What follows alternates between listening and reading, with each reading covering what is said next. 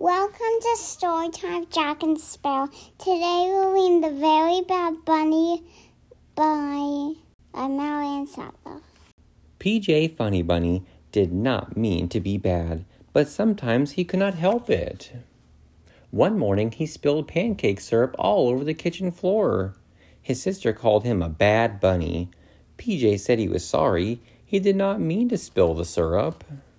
PJ did not mean to tangle up his brother's yo-yo either, or cut up the newspaper before his dad had read it, or invite his friends to lunch without asking his mother.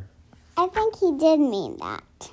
Well, he didn't mean to be naughty when he did it, though. Oh. He wasn't trying to be mean. He just thought it would be nice to have his friends over. They're looking at him. Oh my, he crushed flowers. I am sorry, said PJ, but PJ's mother sent him to his room anyway. That made PJ so angry, he threw his pillow out the window. This time, PJ did mean to be bad. Oh my, he threw his pillow out the window. The funny bunnies could not believe it. They had never seen such a bad bunny. Look at that little bunny. Oh, it's a baby bunny. Mm-hmm.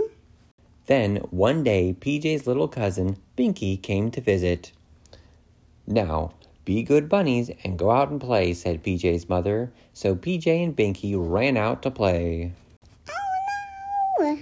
But Binky was not a good bunny. He threw PJ's best ball into the lake. Oh no. Well, that's kind of mean. The frogs are saying, Then he tossed PJ's cowboy hat into a tree and broke PJ's baseball bat. Oh my. How could he break a wood thing? A wooden bat? Mm-hmm. I don't know. He'd have to be very strong. Oh my. Or maybe he got an axe and cut it. Oh, yikes. He even let go of PJ's balloon. Binky never once said he was sorry. Be nice, Binky, said PJ, or I will not play with you anymore.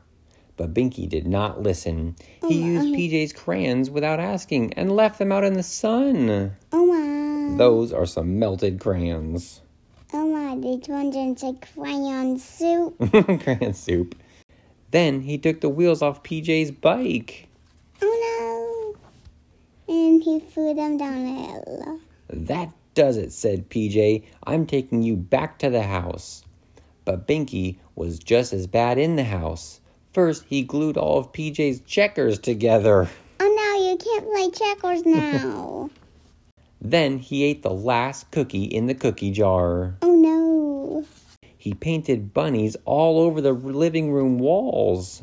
Naughty little guy. He painted on the wall. He put his bubble gum on a chair. Oh my. Now it's on his dad's booty.